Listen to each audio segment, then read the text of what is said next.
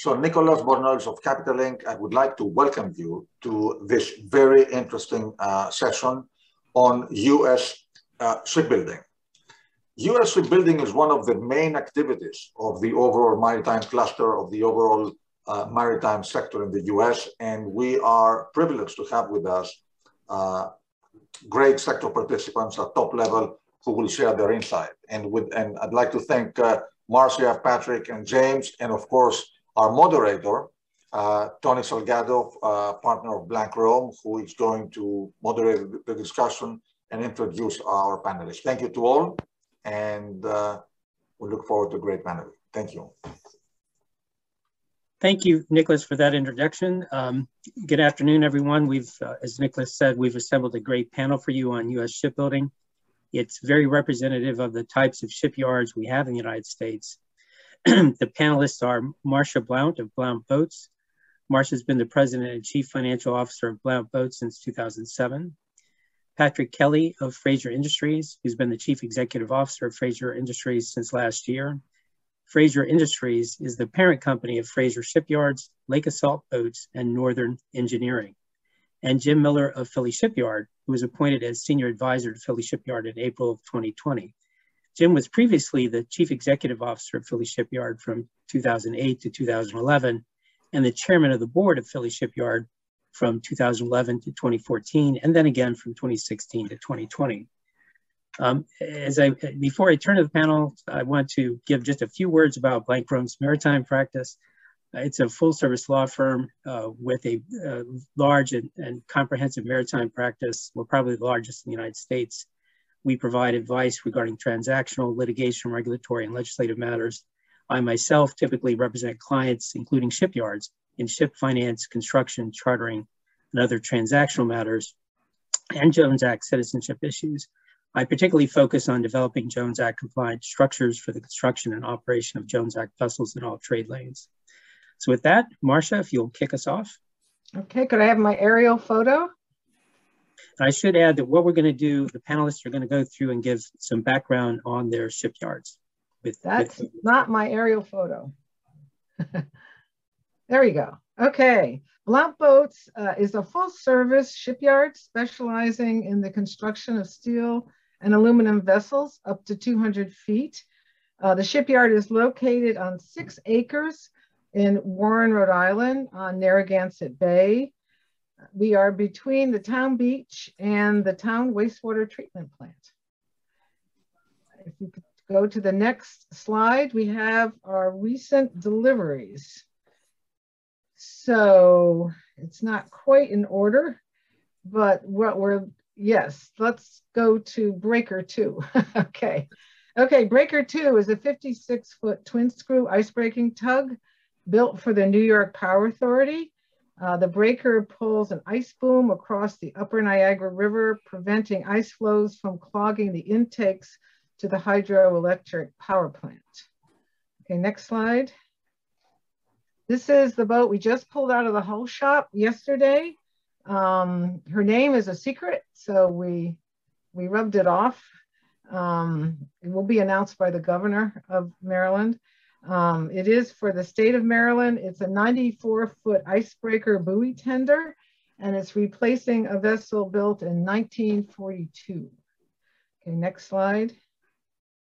Okay, this is the Atlantic Endeavor. This is our second crew transfer vessel. We delivered in 2021. She's 65 feet. She's right whale compliant. She's a chart wheel design.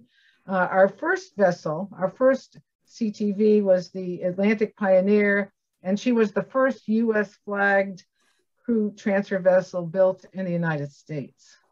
Okay, the next slide. Okay, most recently, we have signed contracts with American Offshore Services for 4 30-meter crew transfer vessels for delivery in 2023 and 2024. Okay, over to you, Patrick. Very good, thank you. If I could have my slides up as well, please, I'd appreciate it. And thank you, Capital Link, for the opportunity to join the panel. And thank you all for your time today, and greetings from the western shores of Lake Superior in Superior, Wisconsin. As Tony mentioned Fraser Industries is made up of 3 subsidiary groups. Fraser Shipyards is a new build and repair, full service steel repair shop. We do overhaul and new build construction as well. Lake Assault Boats is a new aluminum workboat for leisure, commercial, municipal, state, and federal customers.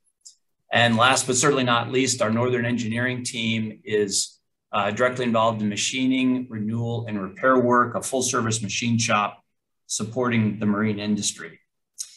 Today, we are 350 employees during our overwinter work, but have a full-time regimen of 250 full-time employees. It expands to 350 during the busy season for us, which is the overwinter period that we're in right now. If I could have the next slide, please. I'll talk a little bit about Fraser Shipyard and Lake Assault Boats, the 2 larger of our 3 groups. Fraser Shipyard is focused on steel hull repair and construction, as I mentioned. Our primary customers are industrial, ferry passenger, and government vessels.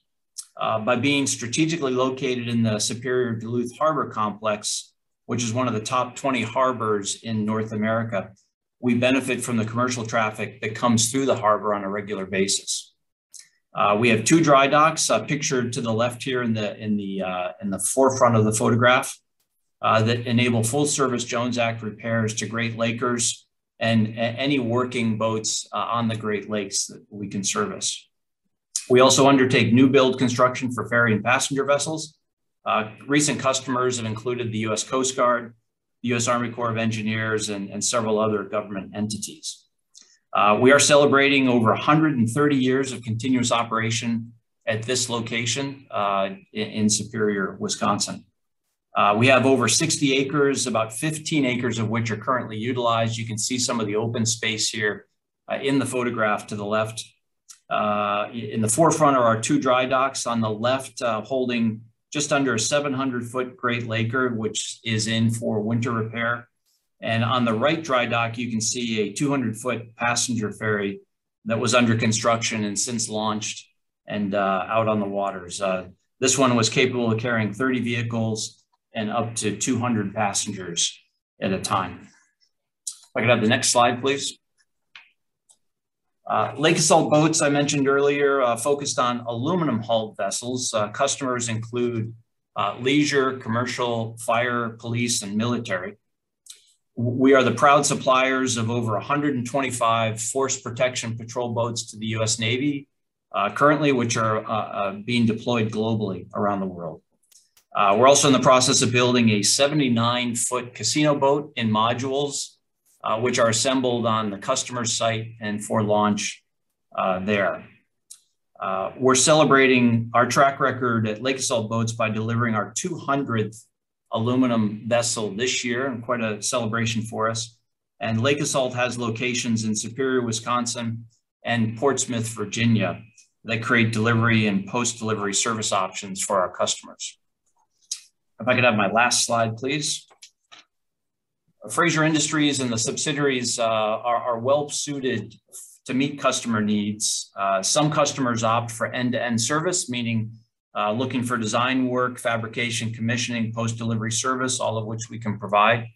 Other customers will bring customer supplied designs that we're happy to engage with, bring best value package of options, and get the boats built to a customer specification. We're excited about where the maritime market is going and excited about joining the panel today, and I'll hold there for now. Over to Jim.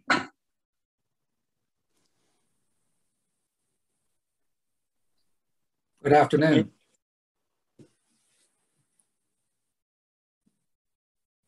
Can we put the Philly slides up, please? Thank you. Go back to the beginning. There you go. Thank you. Pleased to be here today. Philly Shipyard, we're celebrating we're in our 25th year of business and operations.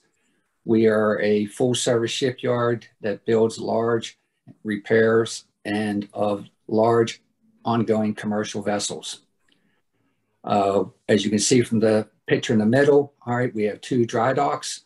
The one building dock is serviced by 2 side cranes plus a 660-ton capacity gantry crane.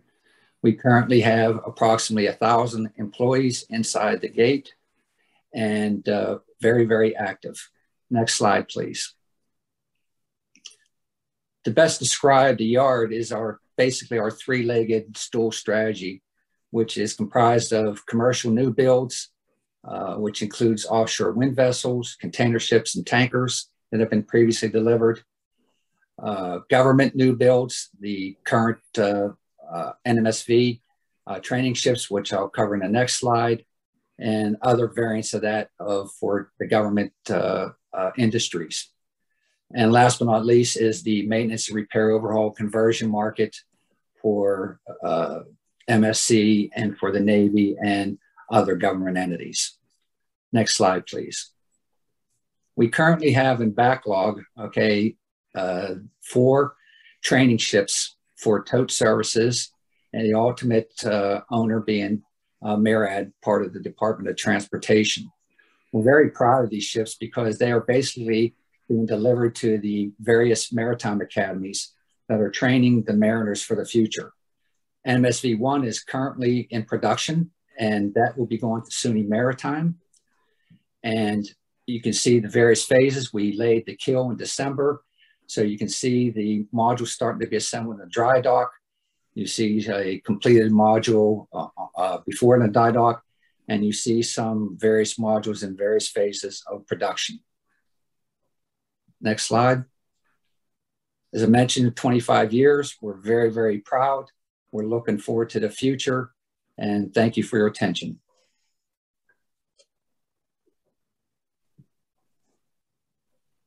Okay, so the first question I have for the panel, and thank you for your presentations. I'm remiss for not saying that up front. That was very informative and helpful.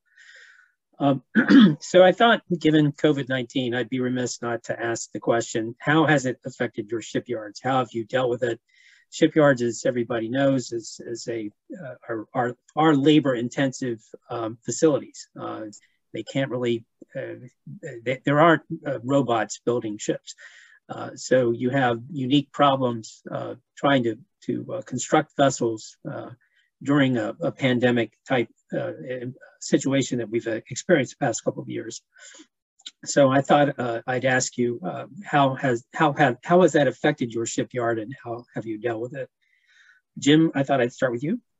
Yes, the COVID-19 and the subsequent vaccination mandate that was flowed down to us in the fall of this year has had a pretty dramatic effect, in our production. It's affected our ability to attract people to come to the yard who don't care for the idea of getting a vaccination and being mandated. So getting manpower and the proper skills and people to ramp up and do the project has been challenging. In addition, the beginning in probably late November and December, with the advent of the Omicron virus variant, we were basically experiencing many cases, and with the quarantining and everything, that has also caused a lack of earned hours in production. So it's something that we face every day. We've taken every reasonable and beyond reasonable steps with masks and distancing and staggered work breaks and all kind of things that we're doing. But I'd say the primary challenge is to be able to basically to attract and maintain a skilled workforce. Marcia or Patrick? Yeah, well, the governor of Rhode Island did not shut down manufacturing. So I'm not sure if the other shipyards were shut down for a period of time. There were states where they did shut down manufacturing, but Gina Raimondo did not do that. So we kept going. Everything was slowed down in that the issue of distancing, it's hard to do in a small engine room or a pilot house. And also, in terms of the engine technicians coming or scheduling U.S. Coast Guard, for inspections. They just weren't coming to the facility. So we didn't stop, but we slowed. And we did have some cases, but not that much. And we simply could not go remote, and we didn't. Fraser, very similar to both Marcia and Jim in descriptions, it's tested every aspect of what we do. Everything from recruiting to boat building to interactions with all parts of our value chain, supply chain, have been under stress. And I don't think that's unusual for anybody else in the conference who has seen this. Certainly, though, we benefit from segregated construction facilities. We're not on top of each other except in unusual situations. So we absolutely, like Marcia, continued working in full operations throughout the pandemic. Obviously, though, challenged by personal situations. Employees had family members out. Maybe they weren't sick, but maybe others were that required special care situations. Supply chain has been under stress.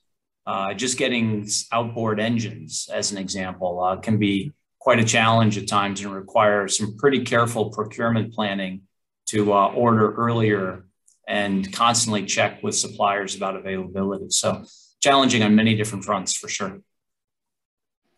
Thank you. Moving on, just because of time. As everybody knows on this panel, and I think many of the participants in the forum, one of the Jones Act's main requirements is that vessels be built in the United States if they're going to participate in our coastwise trade. There are certain exceptions, but that is the general rule. Oftentimes, people challenge this requirement as being unnecessary because vessels can be built less expensively abroad. But there are a number of reasons why it's important that ships be built in the United States.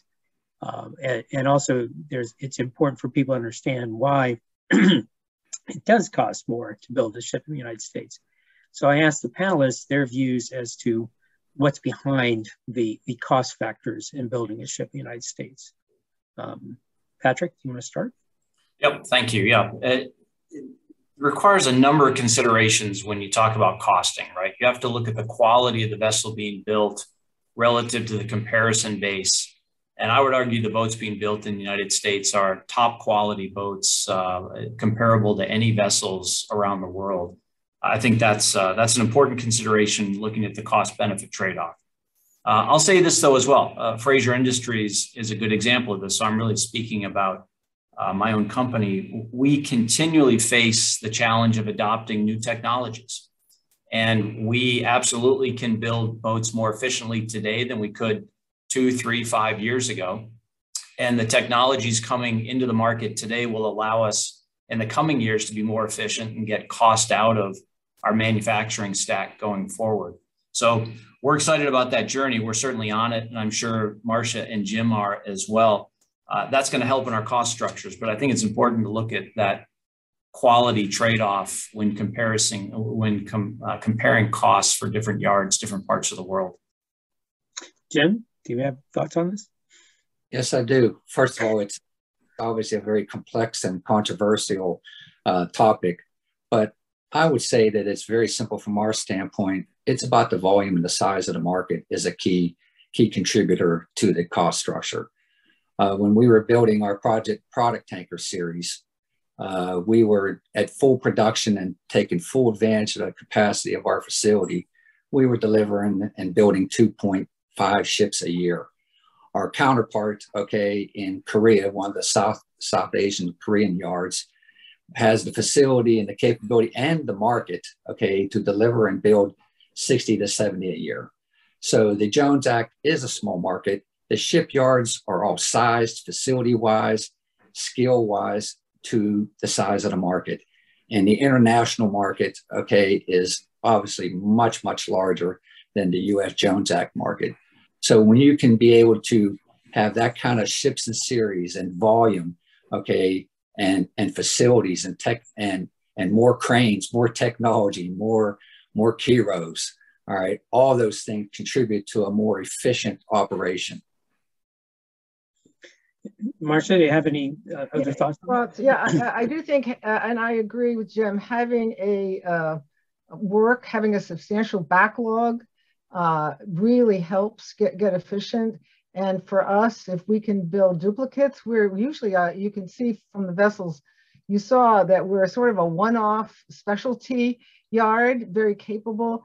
But what we love to see is contracts for multiple vessels of identicals, what we call identicals, where we can really get good at building. We can, understand how to build it, and then we're thinking how to cut the hours, be more efficient. So that's very important. I do think that, on our side, on the crew transfer vessels, I do think the European vessels, classed European vessels from DNV, BV are very high quality. And those are the designs that are coming over, and they are required to be classed. Some are being required to be classed. And along with, I think we have a very robust U.S. Coast Guard with the passenger vessels inspections. So I do think that has helped the quality of the U.S. vessels. Do you think that U.S. regulations increase your costs? Health and safety, labor costs, those types of cost items, do they impact you, or do you think that's really the yards in other countries have, particularly in Europe, have similar requirements to satisfy? Yes, I would say they have similar requirements. I would too. I'd struggle to point to health and safety issues as a reason that if there's a perception of higher cost, I think that's good business. I think we want to run safe yards and we want to build safe boats.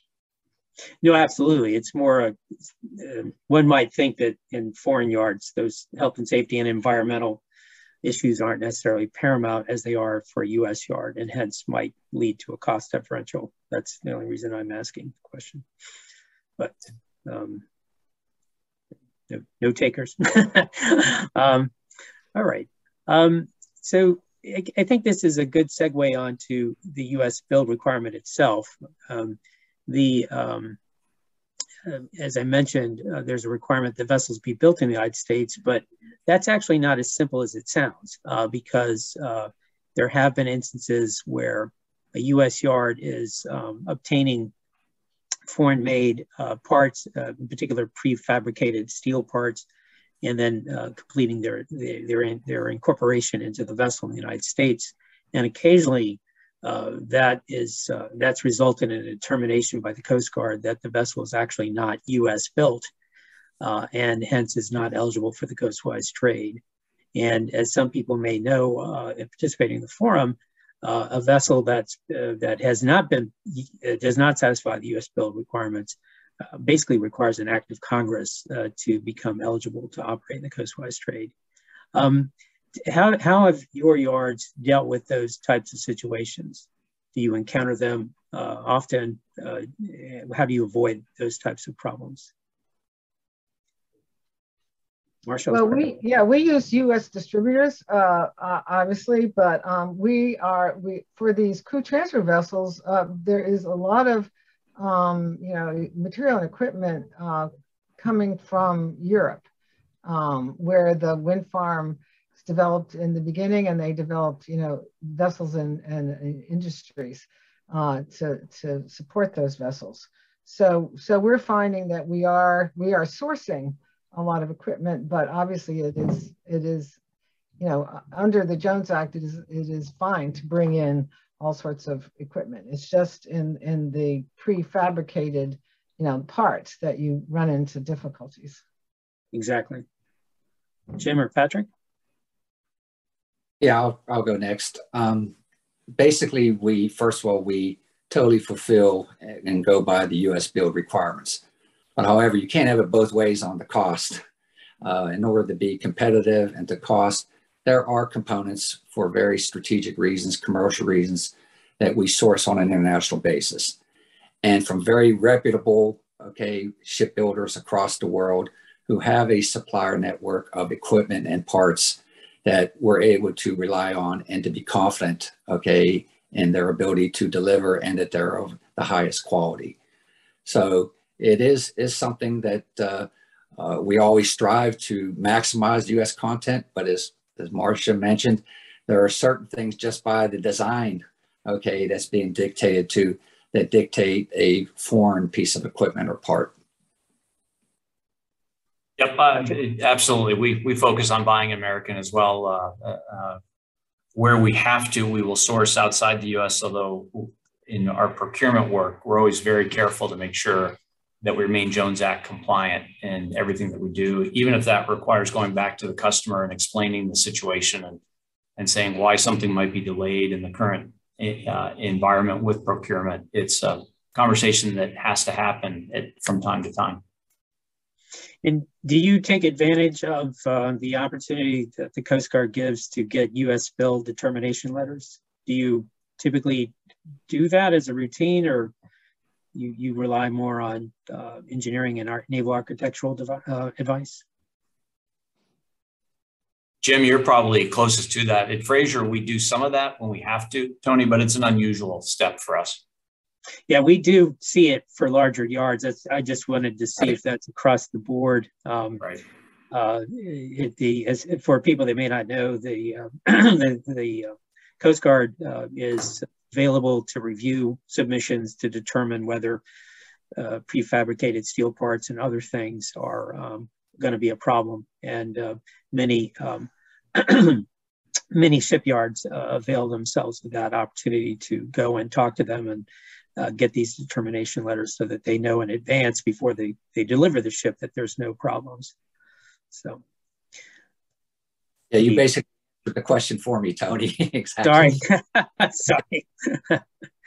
Well, moving on to another topic related to the U.S. build requirement, and that is, and this has been discussed in an earlier panel at the forum today, and that is how important it is to the U.S. Navy and the U.S. Coast Guard to have U.S. commercial shipyards. I think all three of you have projects with the government. So Jim, maybe start with you. Yeah, I think from our standpoint, there really are two dimensions to this. One is that we believe that the U.S. government, okay, does value the commercial shipyards that are in existence as a key part of the national security base. So I think that that's a message that we hear continuously, and that they need the capacity, both in terms of new builds and repairs. The other dimension is that what is kind of being talked about in the industry right now is applying maybe some of the best commercial shipbuilding practices to government projects. And that is being discussed at many levels. Our current MARAD training ship for towed services is basically right now the poster child of that, to where it's a quasi-government build, but utilizing best commercial practices. Patrick or Marcia? I'll try this one next, Marcia. You just look at the headlines this week and you realize the world is a pretty dangerous place. And for national security reasons, it's important that we keep a U.S. capability and skill set in building a strong naval fleet as required. And I think many people would argue even today we're well behind a lot of folks in the world, and need to be quite careful and thoughtful about how we maintain a key skill set. It's also an important cog in basic commerce. Here in Duluth Harbor, the ability to repair ships as and when required is critical to one of the top 20 ports in North America. So there's a clear need for the service, the skill set, the capability. We have some folks on the team here who are third, fourth generation shipbuilders, and we can't lose that skill set. That's an important capability within the U.S. workforce. That's right. Now, I completely agree with both Jim and Patrick. It takes years to develop the skills, that our workers have to fabricate our vessels, obviously large and small. In terms of, we're a small yard, but still there's a lot of smaller vessels, particularly the U.S. Coast Guard. So we are mostly new build, but we have taken repair work for the motor lifeboats, the 45s and the 47s in our sector, mostly sector 1. And that is, we appreciate that revenue stream, and we've gotten, pretty good at it. So, so we're available, when those vessels do need to be serviced. And Jim, you also, Philly Shipyard also does a fair amount of repair work for government ships. Yes, we have done 3 repairs in the last few years. Currently, our docks are full, but we're looking at some potential capital expansion to allow us to do repairs on a more continuous basis. So kind of related to the capacity issue you just raised, as everybody knows, the offshore wind space is booming, at least hopefully. A lot of leases are being granted, and it should lead to the construction of the wind turbines, which will of course need CTVs, SOVs, wind turbine installation vessels, etc. Can U.S. shipyards satisfy the demand for those new vessels? If somebody's crying to have an exception for foreign-made ships for the offshore wind space, is that a fair request? What's your thoughts on that? Patrick? I think, yeah. Marcia, go ahead. Start. No, go ahead. No, it's fine. Yeah, I think it depends on how fast the wind farms, the construction goes, because obviously there's leases all over the Atlantic coast at this point, and it depends on how they develop. And there's obviously more of the vessels are needed during construction than O&M, so there's going to be sort of upfront demand for all sorts of vessels, during the construction. And so I think it depends on how fast it goes. If it really goes fast, then there's going to be tremendous demand. But I do think there's a lot of shipyards that could get into this space. Yep, I agree completely with Marcia's comments. We've seen this cycle before in the oil and gas industry in the 60s and 70s. As the oil and gas industry moved offshore, they required a whole new fleet of vessels to be built out. And there is capacity all over North America that can respond to that demand. But it doesn't come quickly. I completely agree with Marcia. It requires some time and pace to the conversations and to the build. But once those things are ready, and once customers know what they want built and are prepared to enter into those contracts, the space is there to get it done. We're ready to even expand space as needed to meet the offshore wind requirements here. I have nothing much to add. I agree with my counterparts that it's all about timing. As we respond to inquiries about wind-related vessels, it seems like every 2 weeks the times change. So, and many of the people that we talk to, some of them are developers that don't understand things like dock availability and dock slots. So we're managing through that, but I'm not really aware to date, that there have been any vessels that are needed that some U.S. shipyard hasn't been able to respond to in order to do it. So I think it's an industry that's in its infancy, and you have operators, some that would love to bring foreign vessels in, because they believe that might produce a better economic model. So I think we got this nip and tug, and there isn't ultimate final clarity on some of the issues, of whether they're going to be allowed to be Jones Act or variances are being given to foreign. And that affects timing and certainty, of building slots. I think in general, many of the vessels that are needed for the offshore wind space a great number are probably smaller vessels, and hence the yards around the United States should be able to build them. It's the larger vessels where the larger yards like Philly Shipyard would be an issue if they're not available, but they aren't. It's not clear yet what size vessels are going to be. The larger size vessels, what are they going to build? I don't know okay. So the last kind of major topic I thought we discussed is environmental, social, and governance issues. And I think the focus is mostly on environmental. Just mindful of the time, I'll start with really what do the panelists see for the future in terms of fuels and ship designs? There's, as everybody is aware, I'm sure there's a real push to go to different fuels sources, and that, of course, is where you all have a complex problem to deal with, and in dealing with the designers and the construction of the vessels. Jim, you want to start? Yeah, as we see it and talking to our various clients, a few years ago, it was building vessels that were LNG ready, but not ready, not installed. Now, the future, the people that are talking to us about are actually LNG installed, and with possibilities down the road that they can convert those to ammonia. So from our perspective, the owners that we're talking to are very keen, okay, to be greener and more fuel efficient and leave less of a carbon imprint. And so I see that trend continuing in a very big way.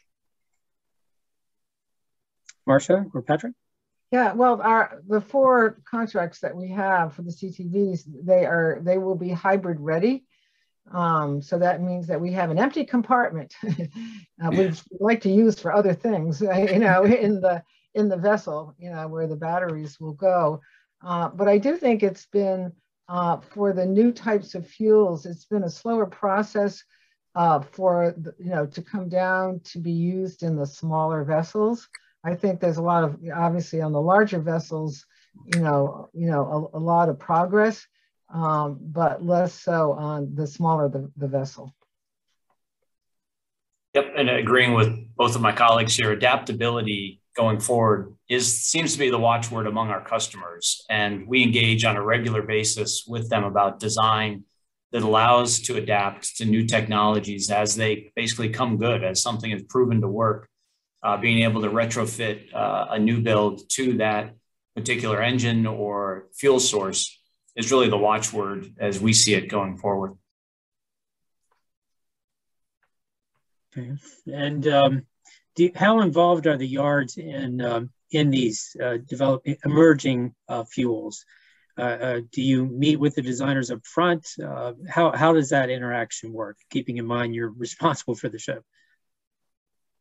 We definitely meet with the designers right up front and talk about what their goals are, what their objectives are in the build. We're also doing quite a bit at the yard itself to become more green, if you will, and backing out our electrical usage from non-green sources. Here in Superior, we're 50% supplied by wind energy from Minnesota and the Dakotas, and that's terrific. But as we go forward, we're trying to get smarter in how we can generate some of that power ourselves right here on site and avoid paying third parties for it along the way. But it's in keeping with where our customers are going as well. It's just part of the same theme. I think you mentioned that you have a building that uses solar energy. We're looking at an upgrade to an existing building. We're looking at adding solar and thermal walls that will allow the radiant heat on the south-facing walls to actually pump heat into the building. We're excited about it. It's a way to heat a facility that today is heated through other means. Marcia or Jim? Yeah, well, we joined a group called the Green Marine, which is an environmental certification program. I think it's out of Canada. And it's just for the marine industry. And as for a small shipyard, that is sort of our way of being able to tackle the problems or the issues we have environmentally. So we establish benchmarks, and then there's an annual environmental performance reviews and evaluations. So that is one way where we've been able to approach that, and it covers many aspects of the environment. And Tony, I'll quickly say that we also are doing a lot of things in the environmental area. All of the equipment, construction equipment, as well as the permanent equipment in the yard, we look for the most greenest solutions. An example is in our paint halls. All right, we just installed new boilers that are low NOx. All right, All these things cost a premium, but we believe, okay, we'll pay off over time, and we're doing the right thing. I see Nicholas, and I think our time is up. It's been a very interesting discussion, and I have to say, you all put a lot of information and insight into it, and thank you very much. And Tony, thank you for doing all the coordination. Very appreciated. All right. Thanks to all of our panelists. Thank you. Thank you. Yep. Thank you. Thank you. Bye-bye.